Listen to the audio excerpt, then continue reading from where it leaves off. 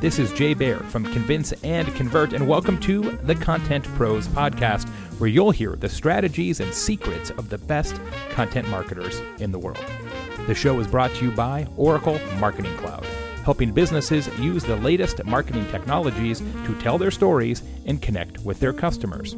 The show is also brought to you by Vidyard, the best platform for creating, managing, and optimizing your video content marketing. And the show is brought to you by Uberflip, a content experience platform that allows marketers to create, manage, and optimize tailored content experiences for every stage of the buyer journey.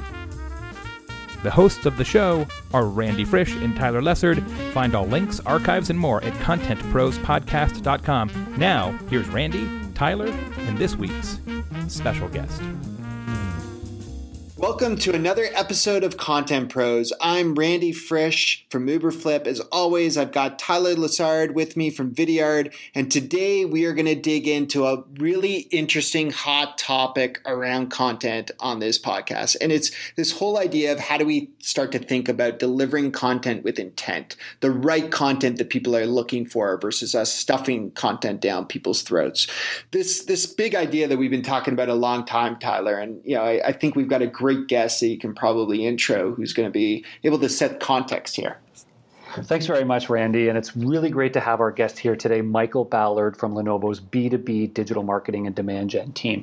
I've known Michael for a number of years now, and one of the things I've been most impressed with is how Michael leverages the right technologies in his marketing stack, not just to build out an interesting marketing stack that can track attribution and do all sorts of fun and smart things, but to really help identify who's out there in the market, who's interested in what topics, and using those insights to fuel his content marketing and demand gen strategy. So without further ado, Michael, perhaps you could introduce yourself and give the audience a little bit of background on your role at Lenovo and how you've gotten to this point.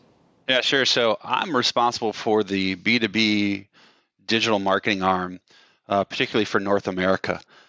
We've been, I'd say, a somewhat advanced demand generation shop over a journey of many, many years. We're very fortunate to have a pretty advanced marketing stack, tech stack, award-winning, I guess I could say, with the Markies, if that counts.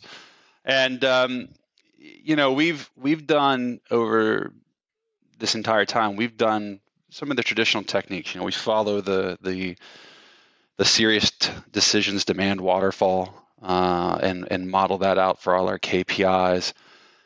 But I think you guys know a few months ago, to change it up on us, just when we got used to it, the Sirius changed the waterfall around and all the nomenclature with that, and rightfully so. And they made the right call because it realigns how MarTech has changed the industry. I mean, you guys have probably seen Scott Brinkert's infographic with all the logos. 5 years ago, 3 years ago, even there was only a couple graphics on there. To today, it's over. I think it's 3,000 plus different logos. So the MarTech makes our head spin for sure. It does, and now it's completely confusing. So the MarTech space has dramatically changed, has allowed us to do a ton of new and creative things, and this is really one of them. So we went down this path because we've felt that we kind of hit the edge of traditional lead scoring. And some background for those that aren't familiar with that. Lead scoring is a combination of tracking your customers via cookies through your marketing automation system of choice based on two elements. One is a demographic score, so who they are. You could throw in title, company size, whatever your company targets. And then the other is digital behavior. So that's usually in the form of email engagements, website engagements, maybe some display and social engagements. However, where the problem comes with that, and that's been a proven model for us marketers for, well over a decade. But where the problem exists is that really only represents a microscopic fraction of a person's day. So let me explain. That cookie, that tracking, that lead scoring is limited to, in my case, Lenovo properties only. So only the emails that Lenovo send, only my Lenovo website, only my social engagements on Lenovo. That's what I'm tracking. But yet we were all on board with it, and that was the technology we had. But that's how we were basing our entire lead flow structure, was based upon someone just interacting with Lenovo. And if we were honest with ourselves, that really only represents a microscopic fraction of a person's entire day, if they even interact with us at all. Right? There's all this other things happening out in the world. And the internet's huge, right? And they're interacting with all these different properties. So how can we take the power of that information and turn it into for our own good? The cool part was, going back to the MarTech component, is there's a ton of companies out there that are doing just that. They're harnessing all this publicly available social data, publisher data, search data, so on and so on, and putting it together in a couple different varieties. Some even adding predictive modeling on top of that. And now we have the ability to see way outside beyond just the scope of our digital properties. And with that, we can now trigger timely and relevant campaigns and topics and content. So, Michael, this is super interesting because, you talked about how what people are doing on your website is just a microscopic portion of what they're doing in their broader set of online activities and the broader set of content they may be interacting with, which, I think is super important. But in addition to that, I also want to be mindful of, the number of people who are actually coming to your website is actually only a microscopic portion of those who may have an interest in Lenovo products or, may be part of your target market. And we're hearing a lot about that when it comes to predictive and account-based marketing, and how we need to think about how to identify those potential individuals and those potential accounts who may not be coming inbound and raising their hand. How do we identify those who are surging in an interest topic related to what we can do, but that aren't showing, activity on our own web properties? And with those individuals, I think it can be even tougher from a content and messaging perspective, because they're often, very cold potential buyers. If we can go out and identify how to communicate with them, we have to be conscious that they may not be familiar with our brand yet, or if they are, they haven't actually shown active interest. So I'm curious, as you build out these predictive models and you think about kind of how you're hitting people that are surging on different topics, whether they know about your brand or not, does that influence the kind of content that you're creating and the kinds of messages that you're building?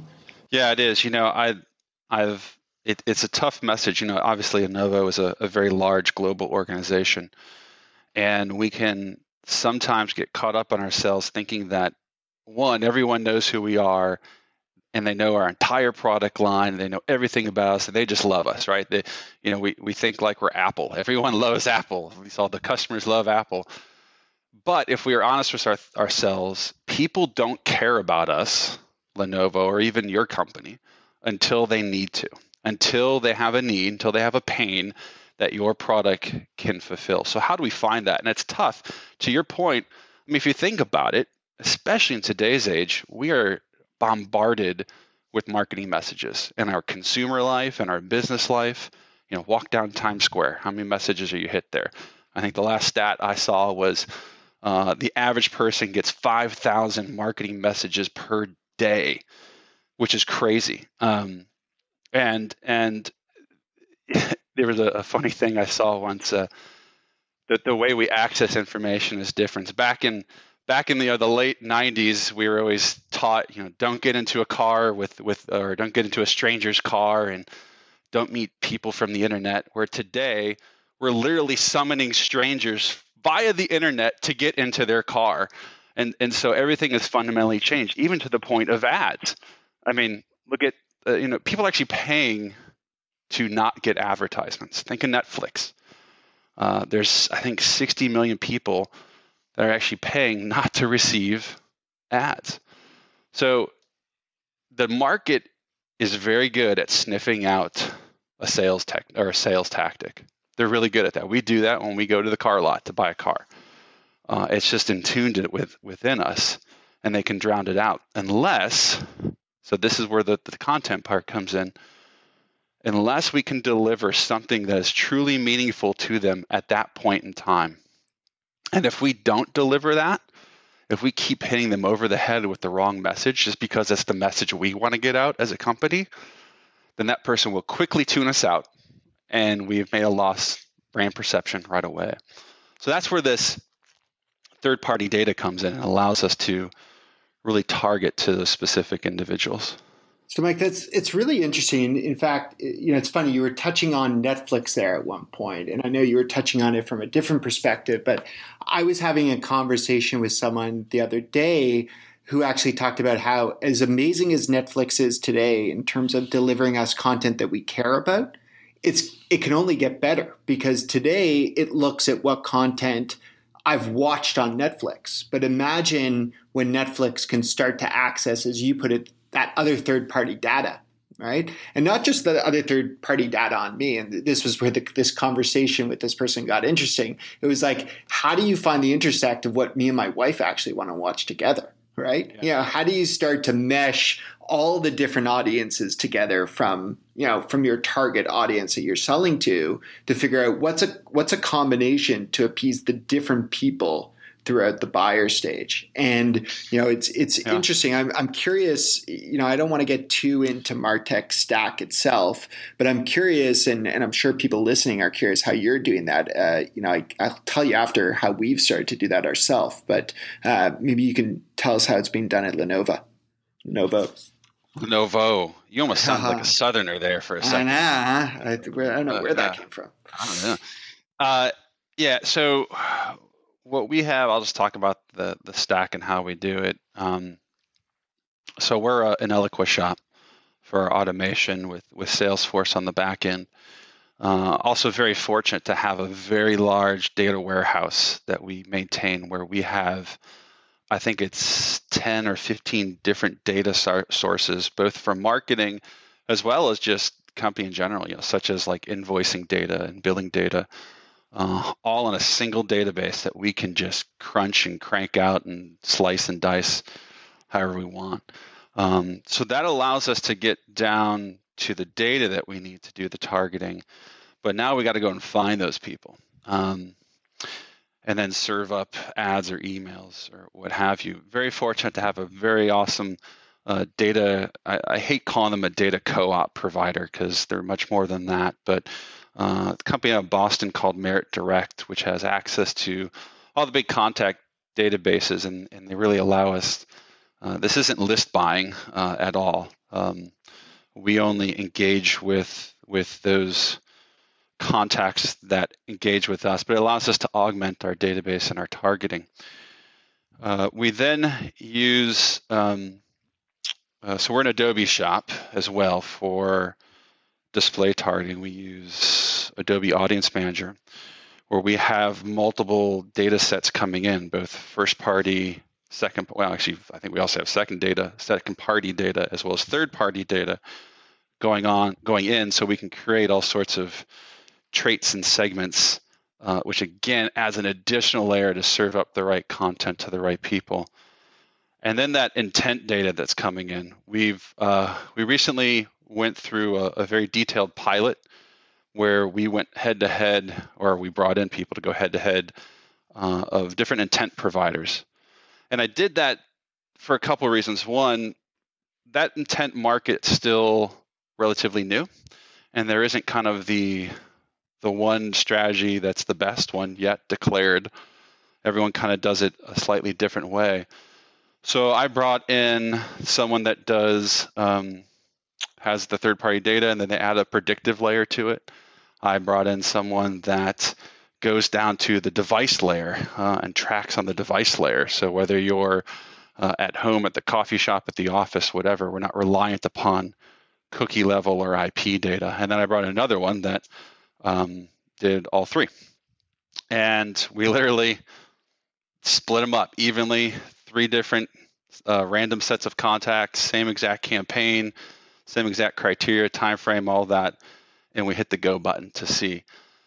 And at the end of it, we had a clear winner. So Bombora is our intent provider that we use for their data.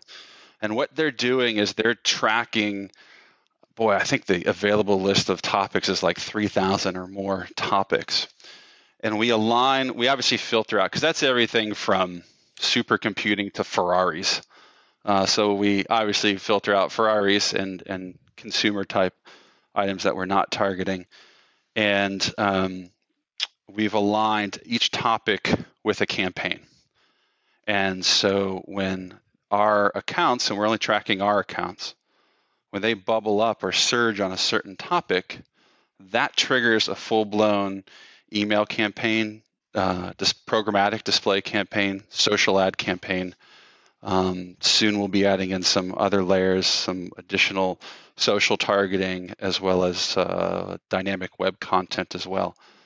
But the other part that we found, this is really important for content development, is that data is great for triggering campaigns, but we're also using this data to make sure we're speaking the right message. So I can now pull a list of all my accounts and see what they're talking about, what they care about at this moment in time. And I can make sure that if I'm, pushing pain point XYZ, but when I pull up the list, it's on the bottom of the topic list of my customers. Why am I putting time, money, and effort into creating content that no one really cares about at that point in time? So with this, I can now see what is that top layer, what is that top level, and I can create content to them that lines up with that. We're also doing that with, we're doing a historical look back. So we're taking and finding customers that are closed won deals. So whether they're brand new or existing customers, and we're doing historical lookups to see what were their topics that they were surging on prior to buying. And we're actually finding a lot of correlation between different topics. So this is now adding an additional layer of detail to really fine-tune the machine to, again, send that timely and relevant content, not just to the right person, but to do so with measurable success data analysis. Am I the only one that's getting giddy over here, guys? I know. So here's the crazy part, and it's funny because they often say like the most boring panels or the most boring podcasts are when everyone agrees. But I think we all agree that this is amazing. And the funny thing, and Tyler, you can be witness. It's funny that you talked about that beta test that you did, and that you ended up with Bombora. So my company, the stuff I do on a full-time basis, we just signed a strategic alliance with Bombora to embed Bombora data in to power our AI recommendation engine. We launched this earlier this year with Bombora. We're going to be formally announcing it pretty much the week this podcast goes live. I actually think you just announced it here live on the air. Yeah, I know. I'm like thinking as we're doing this, we're a week ahead. We're announcing it at our conference in a couple of weeks. So it's pretty exciting in terms of the way you can start to shape behavior and or more so adapt to behavior, I think is the better way to put it. So, I feel like I'm doing an infomercial here. So we'll actually take this point to take a quick pause, hear from our real sponsors, and then we'll be back to chat more with Mike at Lenovo, not Lenovo. Hey, Zoe. Hey, Kelly. Do you know what I love? Benedict Cumberbatch? Yeah, him, but also Netflix and how it always shows me what I'll love, aka all the murder mysteries. Ooh, or documentaries about puppies. I wish there was a way to do that with B2B content. Well, hold on to your pants. So Uberflip, it lets you create a better content journey for your readers. So I can let my readers binge my content while my sales team also sends it out to prospects? You sure can. Amazing. How do I get it? Just head over to uberflip.com and request a demo. And we're back here on Content Pros with Michael Ballard from Lenovo. Now, Michael, we spent some time talking about how you're using these interesting predictive insights to fuel the kinds of content you're delivering and hitting the right people with the right message at the right time. But I want to peel it back at a very practical layer. And can you help us explain what are these services using to better understand these buyers in the market? Are they tracking, what they're doing on social? Are they tracking what web searches they're doing? Or, how exactly are they giving you insight into what different companies might be interested in a certain time? Yeah, so we hired directly with the CIA, and they're tracking everything that everyone does. Not But it kind of seems like that, though, sometimes when I talk to people about it. They're like, oh, you're Big Brother. I'm like, yeah, I'm Big Brother. But it's all good. It's for everyone's sake, right? I'm not sending you stuff about something boring like accounting. But yeah, so there was last year Forrester did a big B2B buyer report, and one of the questions they asked is, what's the top ways or types of content, or I guess it's type of content vehicles that you consume and that you make decisions based upon. And they identified 15 different vehicles, everything from talking with peers to going to conferences to visiting the vendor's website and so on. The cool part is 8 out of the 15 are digital properties, and majority of them we have as marketers access to that data, whether it's an advertising platform or just available out on the public internet for search bots. I can't really speak to how specifically, in this case, Bombora goes out and does their Big Brother stuff, because even if I knew, they'd probably shoot me if I said anything about it. But we could probably talk to them more specifically. But there are algorithms that are in place, because what they do is they maintain a baseline on that account of a topic. So if there are 3,000 plus topics, they're running 3,000 plus baselines on every company globally, quite frankly. And so let's say the topic is Canada, and they're creating a baseline on company ABC for Canada, that topic, and how people are searching on it, how, if they're going to blogs or forums, how they're interacting with that. And then if that baseline starts to surge above the norm, that's when it's considered a surge topic. So there's enough activity above the standard baseline at that account that something is going on there. And that's how we determine whether or not to send something and whether or not to trigger it upon. There was a neat thing we did that we took a random control group of topics. We just randomly picked out of the 3,000. And when we took the 100 some odd topics that we were monitoring, and we lined it up with closed won deals, and we found that we were 48% more accurate with our closed won deals by targeting on the keywords that we were, rather than just randomness. And the randomness, quite frankly, is kind of what is the standard today before intent. So we had the potential to do some dramatic increases in our revenue and our engagement, which is really what that tells us. And so now that you've proven that this works and that you're getting a higher hit rate and a better conversion rate by targeting individuals who are surging on different topics, how does that influence your content strategy?